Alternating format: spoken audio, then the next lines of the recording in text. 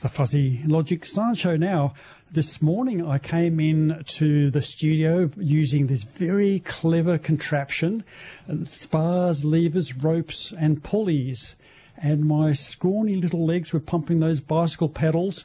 Yes, I'm talking about the human body here, and a very complicated and very subtle system for getting us around the planet, usually safely, not always. But lots of fascinating things to discuss on the theme of how the body works and how we know where we are in space. And I have a couple of guests who are immensely qualified to talk about this. Professor Gordon Waddington and Ashleigh Marchant. And Ashleigh is a PhD student who I met recently. And Gordon is a professor from the University of Canberra, Research Institute of Sport and Exercise. Good morning. Good morning. Thanks very much for having us on. A pleasure. Now, Gordon, I've given a very crude introduction to the human body. Ropes, levers, spars, pulleys. Is that heading in the right direction? Do you want to flesh that out a little bit? Pardon the pun. Yes, I suppose it certainly is, although we probably haven't got too many ropes in us. The equivalent there, I suspect, would be the tendons. I mean, we've got muscles, obviously, which are, if you like, engines that create movement. We've got tendons that connect the muscles to the bones, and the bones provide us with the rigid structures from which we can apply forces to move around on the surface of the planet. Obviously, we have joints in there between the bones that allow that flexibility. And then what's been my space for a long time in terms of the research area is how the brain acts as a control system for that whole mechanical system. That is really, really cool. That process of developing over the years from an infant right through to as we age and the changes that happen with that. So yes, definitely a mechanical system, but has a lot of fuzzy logic up there in the brain side of things for control system. Fuzzy logic, yes, you're talking our language. Now, we'll go into a bit more about the control system because that's obviously very subtle and very complicated and important. But here's an item of trivia, and maybe it helps to illuminate some of the things you've just described. Now, take my hands here, and I'm bending my fingers. Now, I don't have, tell me if I'm wrong, any muscles in my fingers. So what's going on there? So you're absolutely correct. You don't have any muscles in the fingers themselves. The first muscles appear in sort of under the palm, inside the palm of your hand. But those fingers are attached to muscles in the hand and in the forearm with tendons, those tough, wiry, not wiry, but tough tendinous material that holds onto the bone. You've also got those fingers wrapped in skin. So two big areas of feedback come in there. You've got little sensors in the skin, pressure sensors and stretch sensors in the skin. And back in the muscles, you've got sensors inside the muscle fibers as well. So the muscle fibers can tell how much force is being applied.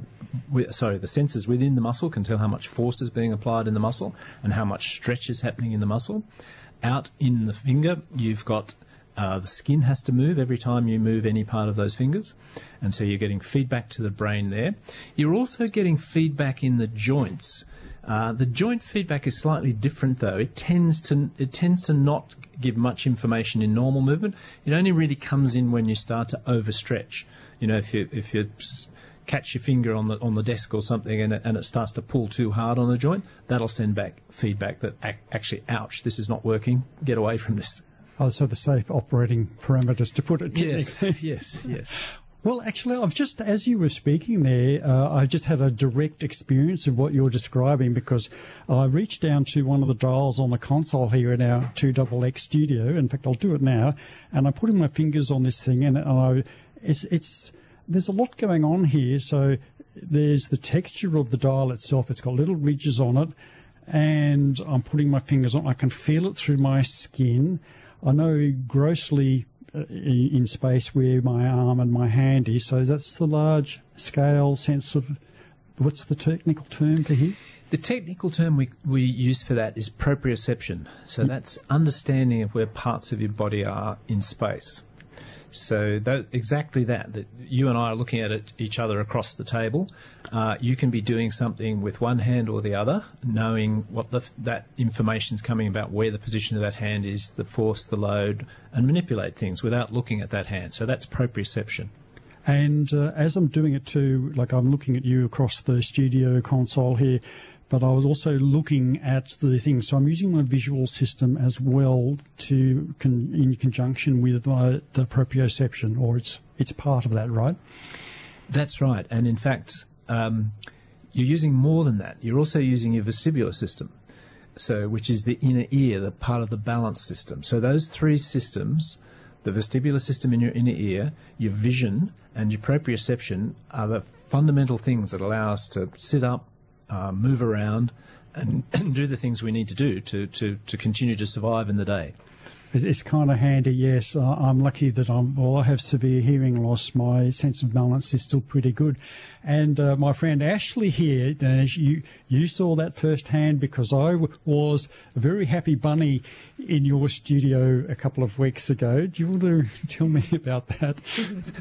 Yeah, so I'm running a project at the moment where we're looking at ankle somatosensation or ankle proprioception.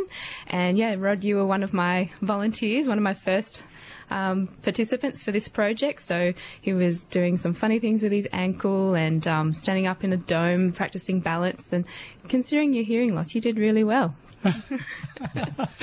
Well, I ride a unicycle. I think that probably helps to keep my sense of balance well developed.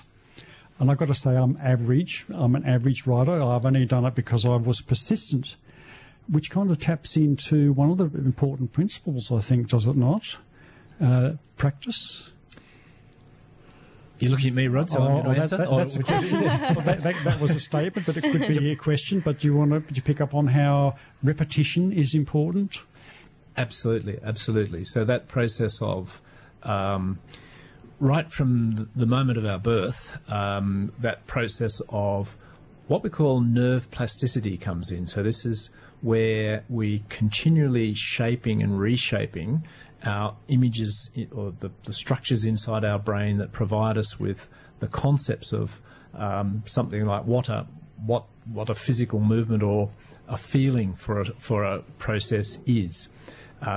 Starts off fundamentally just if we think of a toddler getting up to begin moving, the practice they do for standing up, falling over, standing up, falling over, all of that is continually pruning and realigning what we call synapses in the brain, the little connections between the different components of the nerves in the brain. They're listening to this information that gets sent in from all of these senses we were just talking about, and they keep readjusting that and refining that to give us a good image of what needs to be efficient movement. And that's practice that makes that perfect, so to speak.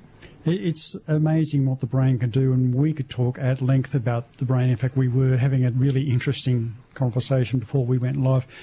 I just want to go back to Ashleigh's project a bit more because we haven't fully described it. Now, you had some interesting bits of kit there which served to illustrate some of the points that we're talking about here. And I stood inside a thing that looked like half a walnut. What was that? So that is our Bertec system, which we did a sensory organisation test.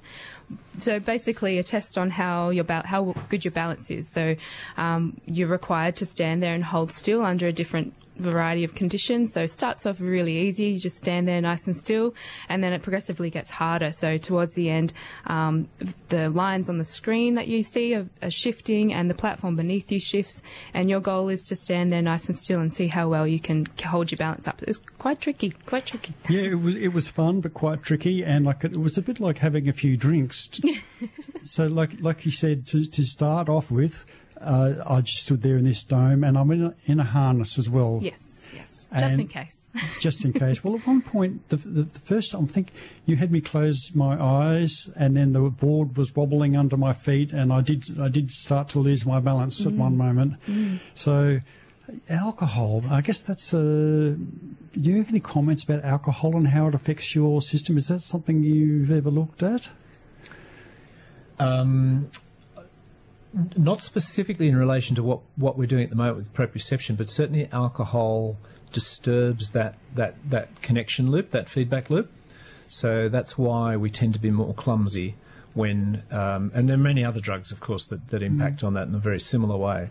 And obviously, it's one of the reasons we shouldn't be driving when we've been drinking, because our capacity to take information in from the outside is substantially altered with some of those drugs. Yes, I won't ask you about the brain mechanism because that's probably a specialised thing, but I think there's a couple of levels in what you're describing. One is your physical sensation, so you lose your balance, but also your higher order faculties are impaired, so your sense of risk, your judgment, and your reaction times are slowed. Yeah, your reaction time. So we don't drink and drive, or don't. No. Sorry, I can't help being frivolous, Ashleigh. Imagining you standing in the big walnut with after having a drink, but we won't do that. All right, so back to the plot. Okay, so I stood on this platform, and so there's confusing factors going on, confounding information, visual cues. So all of these things working together, the vestibular system. Okay. Now, why was I there in the first place? We are running a project at looking how the human body responds to different environments. So ultimately, we are looking at what happens to ankle proprioception in low gravity environments. So we completed the tests upright and then again lying down just to simulate the effects of low gravity. That's our main goal of this project that we're running at the moment. It does sort of you can relate it to other things in things, so injury prevention, what happens with falls risk in the elderly, but the main goal is having a look at what happens, how your body responds when it's in an upright, normal position with Earth's gravity pulling us down, and then lying down and where that sort of orientation's on.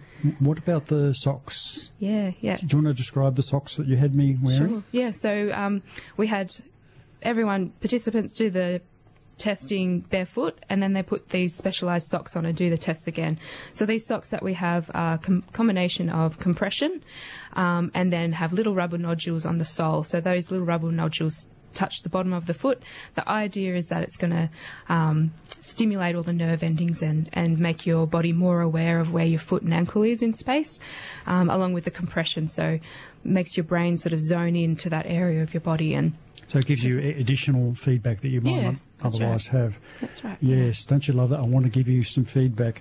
Now, one thing a comment you made when I was doing that test was that about the difference between my visual perception and my, what's the right term here, my sensation through my feet, and how I perform better in one sense than the other. Do you want to remind me of what you were saying then? Do you remember?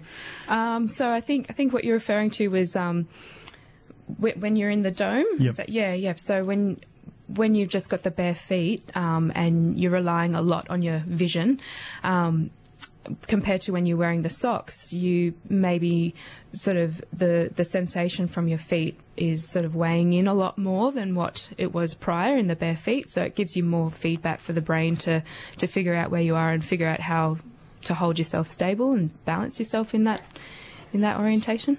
So there's a difference between, I guess, an individual difference. People rely to different extent on different things. Now, one thing we haven't mentioned, Gordon, is something you were telling me really interesting when we were having a coffee just now, was the auditory system. Now, we tend to ignore it because we're really visually dominated, but do you want to repeat what you were telling me about that? Yeah, it really underlines the complexity and the amount of information that's coming in from all of our systems at the same time to provide information as when we're moving around. A really simple experiment you can do at home at night is if you put your hands over your ears in a dark room or close your eyes in the dark room in a space where you're very familiar with. So I suggest most of us have to get up and go to the bathroom in the night. When you get up from the bed, you're usually very familiar with moving in and out of that space. You've done it many, many times before. If you put your hands over your ears, you'll be surprised how disorienting that is, and how what appeared to be a very easy task to do actually becomes a bit more difficult, and sometimes substantially more difficult. That's because all of us are tending to do a tiny little bit of echolocating, and the natural sounds that bounce off things as we touch and move things in the bedroom are actually giving us cues about our movement. So that sort of complexity of the different information that comes in, I think I also mentioned in that there's a really interesting study that looked at in normally sighted people putting on a blindfold and measuring what was happening in different parts of their brain in an MRI, where you can take images and see parts of the brain light up according to the how much blood flow's going in that area, which gives us an indication, a broad indication of how that part of the brain is used to take information in. And within 45 minutes of wearing a blindfold in an ordinarily sighted person, the visual cortex of their brain starts to take in information from the tactile surfaces, so from your fingers or from the sole of your feet. So it shows how quickly the brain is constantly adjusting itself to pick up information and what it considers important information to allow you to keep moving and functioning. So it's saying, if I'm not using that part of the visual cortex, well, hey, let's use it for something else. So it's constantly adjusting. That's what we call plasticity in the brain. The brain is really amazing. I think it is just absolutely endlessly fascinating. And how subtle that is, because there's little tiny micro cues coming into your brain that you don't even appreciate what you're doing. Now, I always remember a workmate of mine telling me that she said, I found it more difficult to follow people speaking when I got my heavy glasses. So I think she had pretty much normal hearing, but what she was saying was she's lip reading, even though she has pretty much normal hearing. But when she couldn't see people's lips, facial expressions as well, it impeded her ability there. And of course, someone like me with severe hearing loss, I rely on lip reading a lot. And in fact, you can go to classes, and I'll give a little plug here to Better Hearing Australia. They run these really good classes for community groups, and they teach how to lip read. So get in touch with them, and it's also a good support group, people with similar problems. But I think we might have a song break here on Fuzzy Logic, and two guests are Professor Gordon Waddington and Ashleigh Marchant, PhD student at the University of Canberra, studying things to do with the body, proprioception, where we are in space, mechanics, and I think this is kind of appropriately vigorous music to give us a break here on Fuzzy Logic. There you go. Now, if music doesn't get you dancing, nothing will. My kids used to call it the boom-de-boom music. Let there be drums here on Fuzzy Logic. Our guest, Professor Gordon Waddington and Ashleigh Marchant from the University of Canberra. Now, before the song break, Ashleigh, we were talking about the experiments which I was very happy bunny for in your lab the other day. And you're looking for volunteers, right? I do recommend it because it really is fun. Yeah. We are looking for volunteers to come and participate within my research.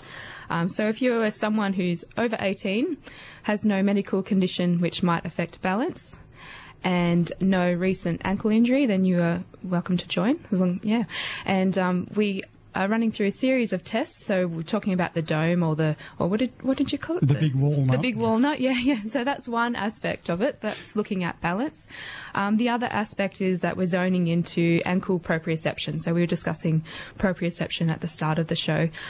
This is a test that we're running that looks at proprioception alone, I guess. I mean, there are other aspects that come into play, but this one is taking an assessment or a judgment of how well you can tell where your ankle is in space. So you stand on a platform and tilt your ankle into inversion and eversion movement, which is sort of a side-to-side movement, sort of the movement that you get when you might roll your ankle. Obviously not telling people to roll their ankle, but that sort of movement where you're moving side to side. And your job is to tell me how deep you think you've moved your ankle into that position. So we do it upright, and then we compare people's results to lying down on a specialised bed. So we have what we call a moon wedge bed. So it's a platform set at a particular angle, that sort of simulates the effects of standing on the moon. So the feeling that you get beneath your feet would be theoretically the same as what you would get if you're standing on the moon. So about 16% of what you have of your Earth weight, and looking at how your body and the ankle proprioception adjusts for that body positional change. That's right. Well, I remember doing that. So this is all highly safe, and I should stress. And, of course, you're very careful with that. So what I did was I stood on that platform, and the platform could rock to one of five positions. And it was quite a small difference in the amount. I had to tell you how far I could flip the board. And I sort of felt like I was guessing a lot of the time. It's not a big difference. So I did that standing upright and then lying on this moon simulated gravity. And so is there a big difference you're finding between the two? Mm-hmm. Yeah. So my very first project was looking at the scores upright and comparing it to lying flat on your back, just in a supine position. And scores between the two were significantly different, so obviously worse when lying down. And now we're looking at it a little bit differently, so same principles, but just lifted the bed up a little bit so that we can simulate the effects of moon. And so far have noticed decrease in scores when lying down, and I suppose we can relate to what might happen at the ankle and your proprioception if you did travel up into microgravity and then land on the moon, or maybe one day Mars, and how your ankle proprioception would sort of respond to that different environment. I suppose a good thing in that scenario is if on the moon, if you do fall over, you're going to fall over with a fraction of the gravity, so the injury will be worse. Okay, now the other thing you were doing was you put electroreceptors, if that's the right word, down my leg, and I took about a week for the little pupil. Oh, no. Oh, I'm sorry, I'm bad.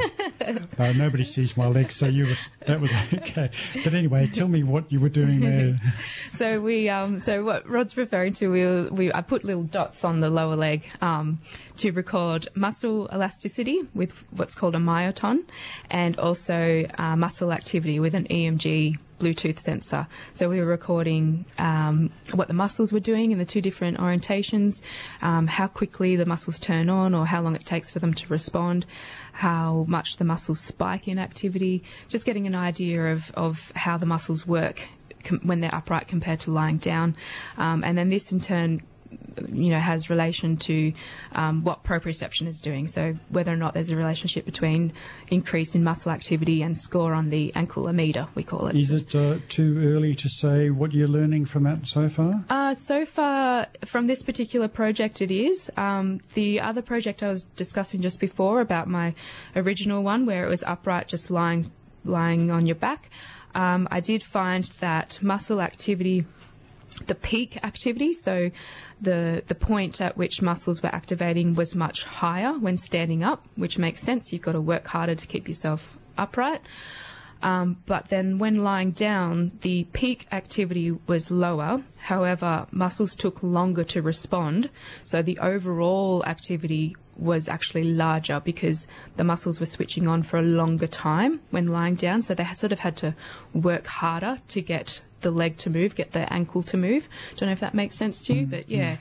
So the characteristics of the muscles are very different in the two positions, and I assume we're going to see similar things in this project too.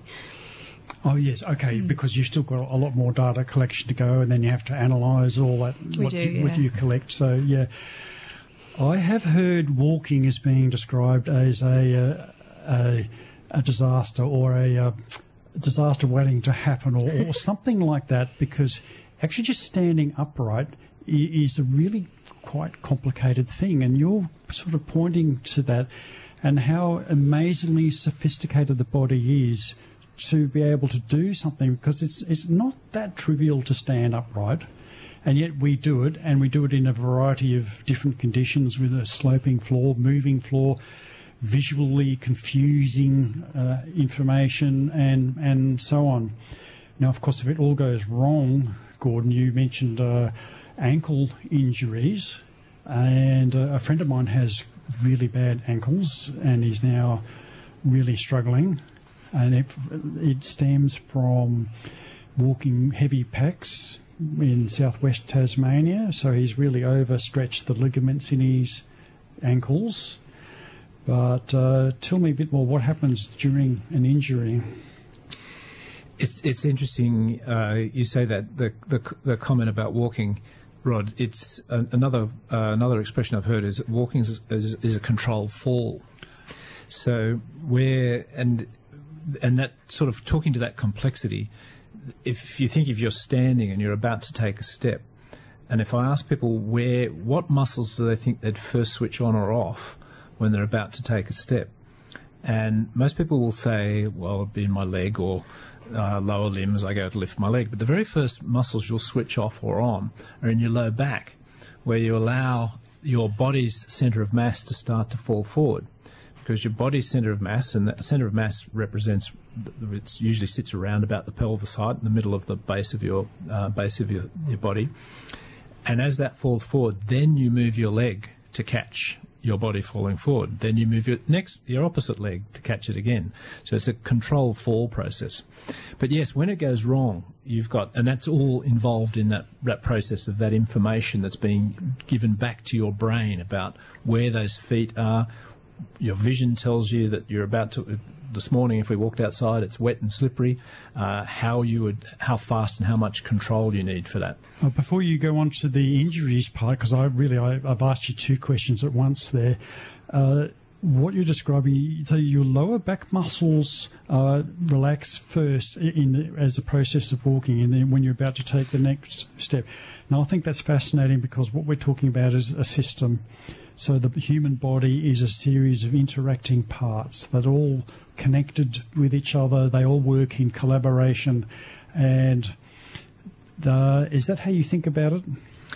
Absolutely, absolutely. You can't... we can, to a certain extent, function without one of those components, but it's much, much more difficult, and a substantial impairment on movement without one aspect of that. And we know that from things like if our vision changes, the ability to move becomes much more challenging. But those systems are continuously interacting and providing feedback loops, information about what you just did with that movement. When I stepped forward, as I started to take that step, if I put my foot onto a slightly slippery surface, if you think about imagining what you'd do if you had to walk across an icy road in the middle of winter, maybe not so much now with climate change, but... Well, a moment ago we were sprinting across the road in the rain, and I was thinking, as we were doing that, and since we were talking proprioception and balance, none of us want to go A over T. And part of that information will be coming from yes, certainly we can see it's wet out there, but as we started to run, we're feeling the surface of the road underneath our feet. We're feeling if that's got any give in it, and we will change our posture in our lower limbs to accommodate for that. So our steps would have, even though we're running, our steps would have been a bit shorter than they would have been if it was dry. They'll be a little bit more constrained. We won't get out of our centre of mass, our centre of gravity as much. You don't even think about that when you're doing it. That's all happening at a subconscious level as those systems give that feedback and adapt it. Yep. Do you ever use the term muscle memory? I don't use the term muscle memory. I think these are the receptor systems that provide information back to the memory systems, probably at the level of the memories are probably, and this is getting outside my space, and I'll probably get criticised for this, but this idea of arrays of synapses in different areas of the nervous system. Now, probably where that can start to happen is in the spinal cord, and then into the cerebellum, which is the big driver, the massive connection of nerves and synapses that control our movement at a fairly subconscious level, and then obviously up to your motor cortex, and we're now talking up into the sort of central part of the brain. So I think those memory processes are in that space, but really you can't separate the muscle, because if that's not giving that feedback, you're talking about these systems. If that's not giving that feedback, then it's obviously going to become more of a risk, and that's where it goes into this idea of what happens in an ankle injury, which was the other part of the question you asked me. When you do injure your ankle and you injure it enough, for instance, to develop a limp, and that's not uncommon with an ankle injury, you can get a limp for a couple of days. That then changes that central memory of your movement pattern as you're stiffening that limb and moving it. Now, some of us, that recovers perfectly okay afterwards, and we go back to a normal pattern. In others, there's still subtle changes in that have happened as a result of the injury. Well, if I can suggest one reason for that is, so you do a movement, like I've had frozen shoulder, and it really hurts. Frozen shoulder is really, really painful, and it's like someone just gets a knife and jabs you in the shoulder. And then so you learn, and what you're describing, I think, Gordon, is an adaptive system, which is the positive side of the adaptive system. Is we three of us adapted our running style, our walking style over the slippery road. But then the dysfunctional side of that is, after an injury, you might learn to protect a muscle because it hurt you in the past, so you avoid it. Is that the sort of thing you're talking about? That's correct. So you've changed that pattern, and I sort of describe that as, it's hard to think of it this way, but an ankle injury is a brain injury, because the brain changes function after that ankle injury. And what Ashleigh was mentioning, what we call the AMIDA test, which is the ankle test system, and that is very sensitive to those differences. So that shows worse scores in individuals who've had a substantial history of ankle injuries. So in athletes, for instance, who've had a lot of sprains because they're playing football or something, they will tend to have poorer scores in that space. We know that as we age, people who have poorer scores on that test, the ankle test that you did, they will tend to have a higher risk of falling. So if you can't perceive where that ankle is as well, you have a higher risk of falling. So it's interesting how all those things become connected in that space. Oh, what a fascinating field this is, and it's a great pleasure to be talking to you today, Professor Gordon Waddington and Ashleigh Marchant from the University of Canberra. We're going to have another suitably active song for our listeners here. Check this one, and you can guess immediately why I've chosen this music. Ha ha! You know, we might be here on radio, but I can see you out there listening to our show here on Fuzzy Logic, and 56.2% of you were dancing. Yeah, because how could you not dance to a bit of Leo Sayer there here on a Fuzzy Logic 2XX? And my guests today, Ashleigh Marchant and Gordon Waddington from the University of Canberra Research Institute of Sport and Exercise. And we're exercising our brain. Now, Ashleigh, the little project that you had me involved with, it's got a connection to space. You mentioned gravity on the moon and so on. And tell me a bit more about what you're doing with NASA. That's pretty cool. Yeah, so I suppose a continuation from our conversation just before about how the body and the brain responds to ankle injury. Can relate to what happens when we spend some time up in low gravity environment. So a lot of research has looked at balance as a whole, looks at the vestibular system, so your inner ear, looks at your visual system and how that's affected and what happens when you come back down to Earth. Something that's not as greatly explored is proprioception. Some of that is because of the difficulties faced when trying to record proprioception and how we put a score on that. So that's where we come in. So the ankle AMIDA gives us a score on someone's level of proprioception. And when someone goes up into space, whether they spend some time up in the space station, or when people were walking on the moon and they're walking around on the low gravity environment, our proprioception is going to be decreased. So that has, issues when trying to mobilize. So an aspect of your balance is no longer working properly.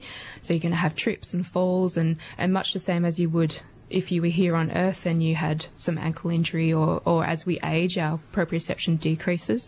So I suppose the human body goes through that sort of process of things decrease as we age. It also decreases when we go up into a low gravity environment. We're subject to an environment that our body is just not used to. So we're looking at that and how the microgravity impacts. Well, it's a good example of how something like the space program helps to teach us something fundamental back here on Earth. And you mentioned ageing, so people in aged care and so on. And I think you were saying that exercise makes a big difference to your ability to retain your sense of balance, so on. Yeah.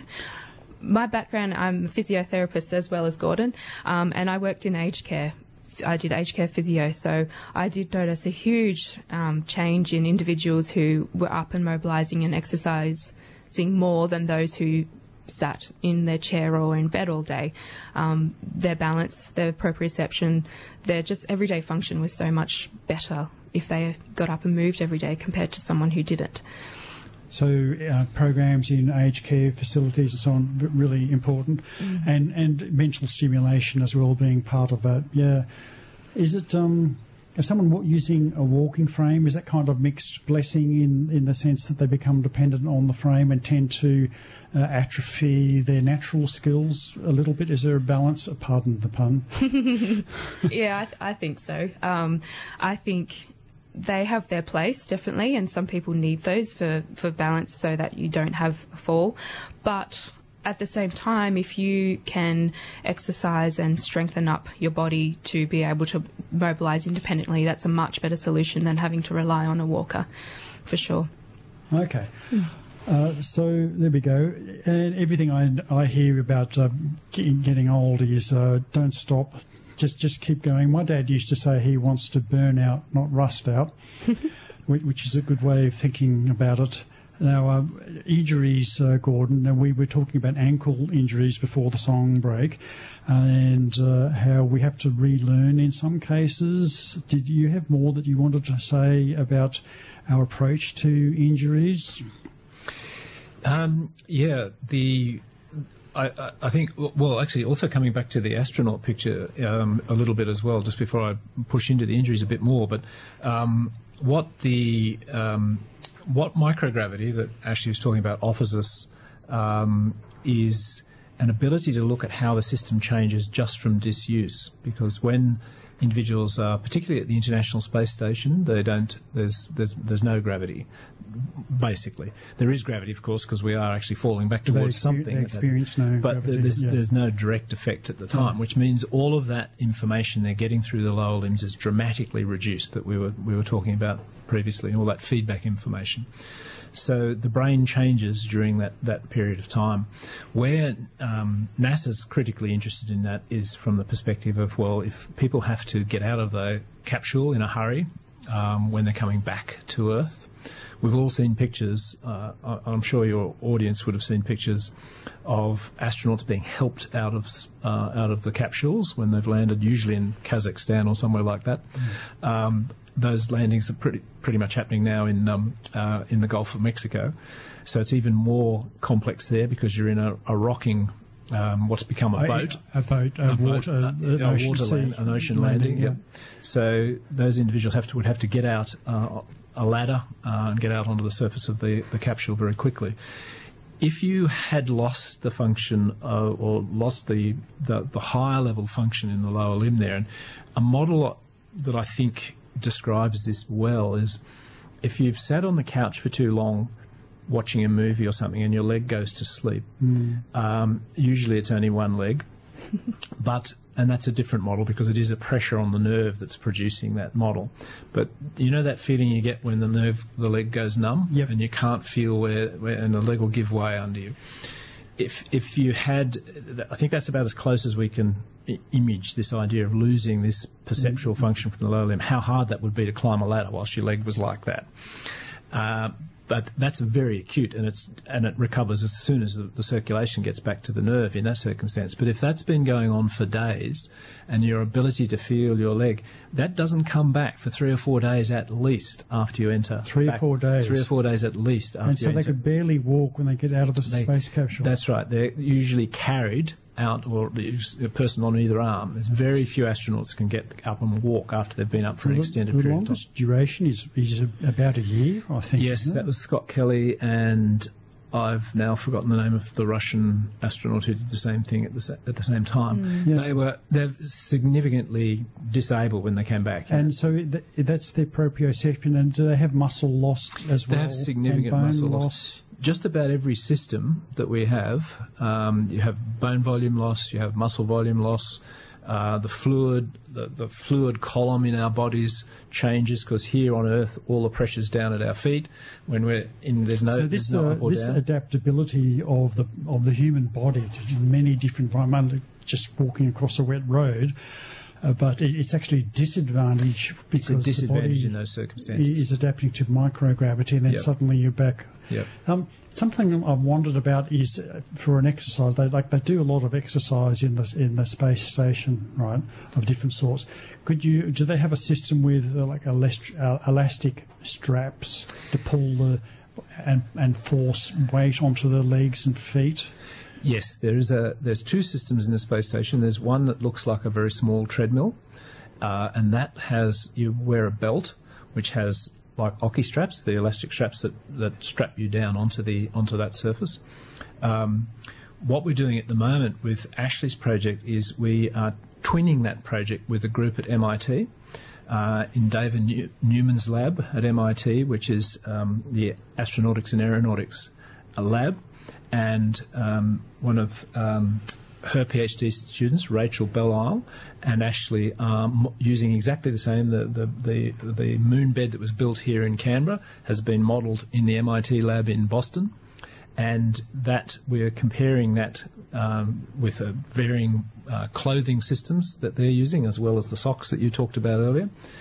And in fact, the test system, it's not going to fly, but one of the astronauts going up to the International Space Station on the 8th, assuming that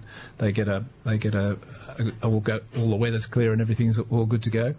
They're going up for 10 days up to the International Space Station from the 8th of this May, this coming month, and they'll return and they land in the Gulf.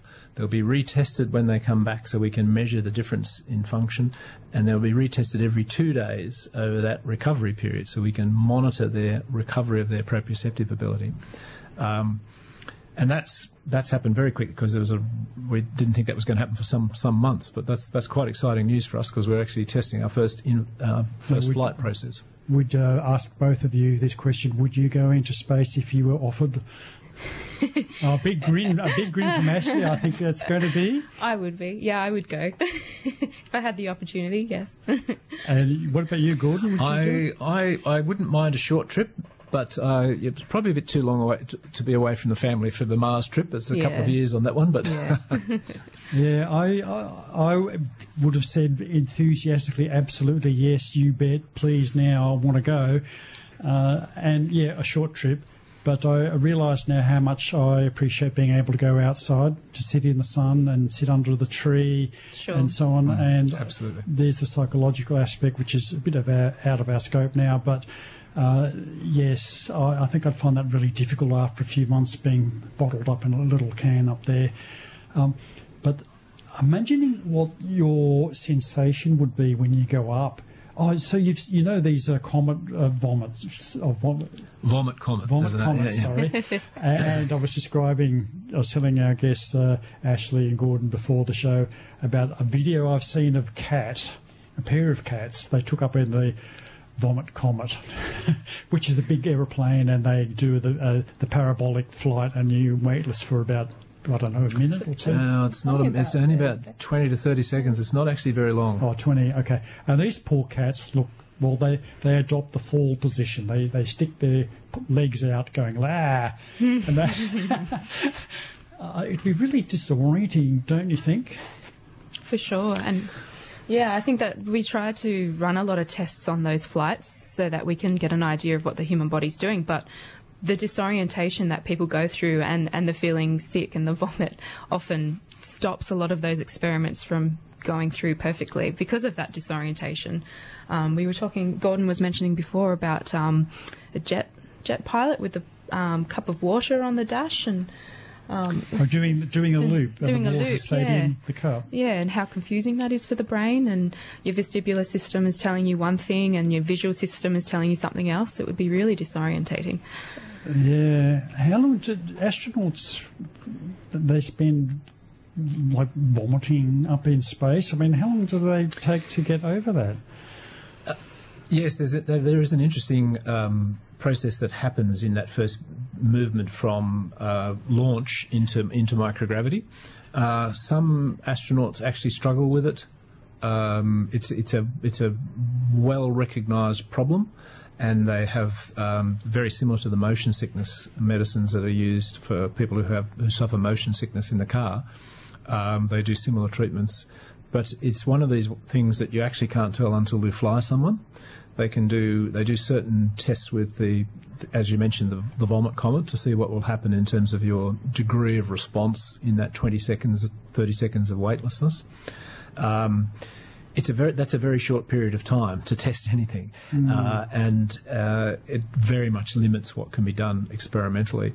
But there are certain circumstances where astronauts go up and are feeling nauseous continuously, which often means that if they end up on the space station, they come back on the next it's a miserable feeling. I'm not too bad, but I went snorkeling with a friend of mine once, and he got motion sickness even just with a pair of goggles on in the waves. Yeah. And I didn't notice it at all. So yes, we're all vary a bit. Now that's the same friend with the ankle injury. Right. Have we finished that part of the story about the injuries, Gordon? What did you want to add to that? I think the real take-home message there is when you have an ankle injury, what's traditionally been considered a very minor injury, is that you strap it and you do some stability exercise. So things like balance boards, wobble boards. I mean, you mentioned that when you were doing the testing in the walnut, which I haven't heard it called the walnut before. We'll have to keep that one. You remember you're on an unstable surface, and the test in the ammeter is a lateral, one-directional unstable surface, side to side. Yep. That is incredibly important in individuals who are even highly trained athletes, ballet dancers. We've done a lot of work in ballet dancers. That continuous process of stimulating that and asking your brain and body to challenge where it is, obviously being careful. Don't if you're using things like balance boards, make sure you use them on carpet. Don't do them on polished surfaces and floors where they'll slip out from under you. You could make a small one with like a piece of dowel. Doesn't move too much.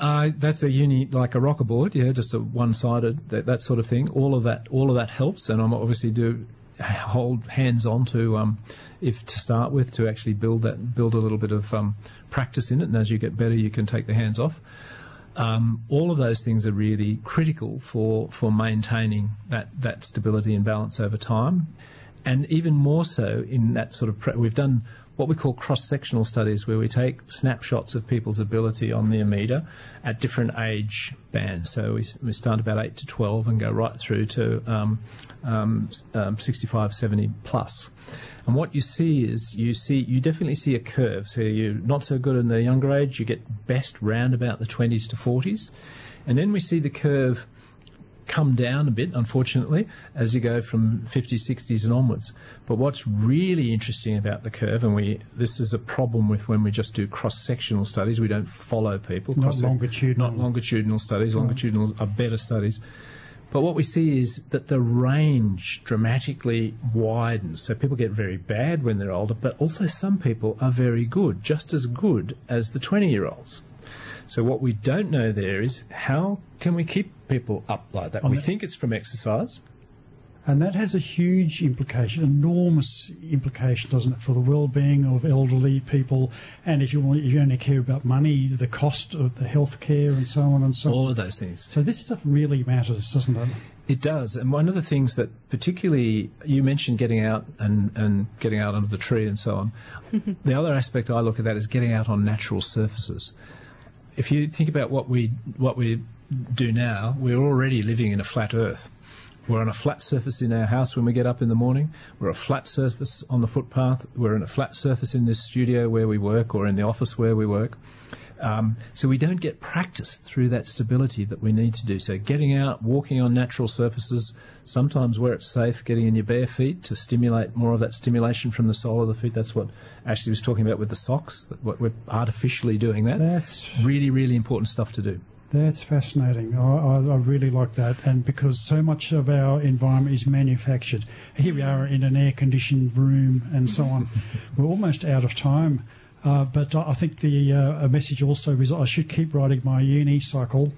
Yeah. Keep the balance tasks up, yep. I've kind of got a bit bored with it, and I hardly ride it at all now. It's sitting outside, important to do. Away. But a just very quick thing about riding a unicycle I might mention is that I was able to learn it not because I'm talented, because I'm not. I'm definitely not talented in that way. I was just persistent. But another principle that I adopted was I broke it down into one atomic skill at a time. So now I do recommend to you, dear listener, have a go at a unicycle. It's huge fun and a great way to meet people. Gordon, Ashleigh, have a go. I bought one for about $50 online, $60. Wow. But first, just learn the back and forwards movement, because as you pedal the thing, and don't worry about side to side, and prop yourself up in the garage car on either side. That's what I did. And I got used to the idea that as I pedal forward, I would roll back, pedal the other way, I'd go, so on. And then over time, I take my hands off the car and then get used to going side, then twisting from the hips. Mm-hmm. And then I went outside with ski poles. Oh, yes. And initially I was just grabbing onto the fence, and then ski poles, and then I could lift the poles off the ground a little bit more each time, and then riding up and down the street. My neighbour's looking out the window. There's Rod, the weird guy.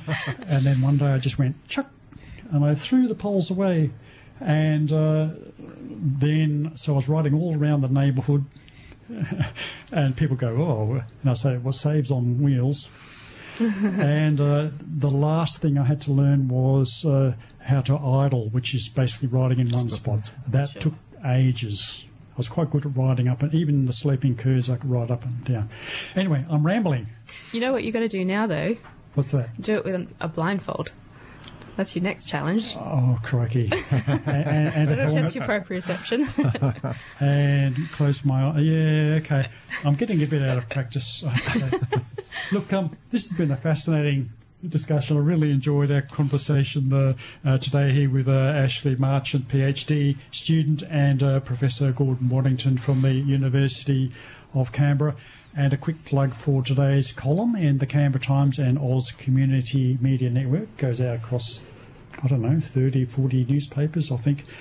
A thing called SynRock, which is what to do with nuclear waste. And I have a nuclear expert has written that. Basically, they fuse nuclear waste into silica rock material and then bury it somewhere. All right, good on you. Oh, we can podcast. And last thing, Ashleigh, you're looking for volunteers? I am, yes. Over 18, no recent ankle injury, and no medical condition which might affect balance. Reach out to Ashleigh Marchant at UC. Good on you, and get in touch with us here at Fuzzy Logic. And it is a lot of fun. I recommend it. Ashleigh's great company. And, well, that's it. That's the plug. And they're also a wrap. Thanks very much. Us. Thanks for having us, Rod. Got to go. Oh, actually, one thing. 2 weeks' time, we have an expert in artificial intelligence coming on the show. We're going to be talking about this thing called Chat GPT, and whoa, crikey. Man, that's a big topic. Anyway, lots to talk about. Righto. Catch you later.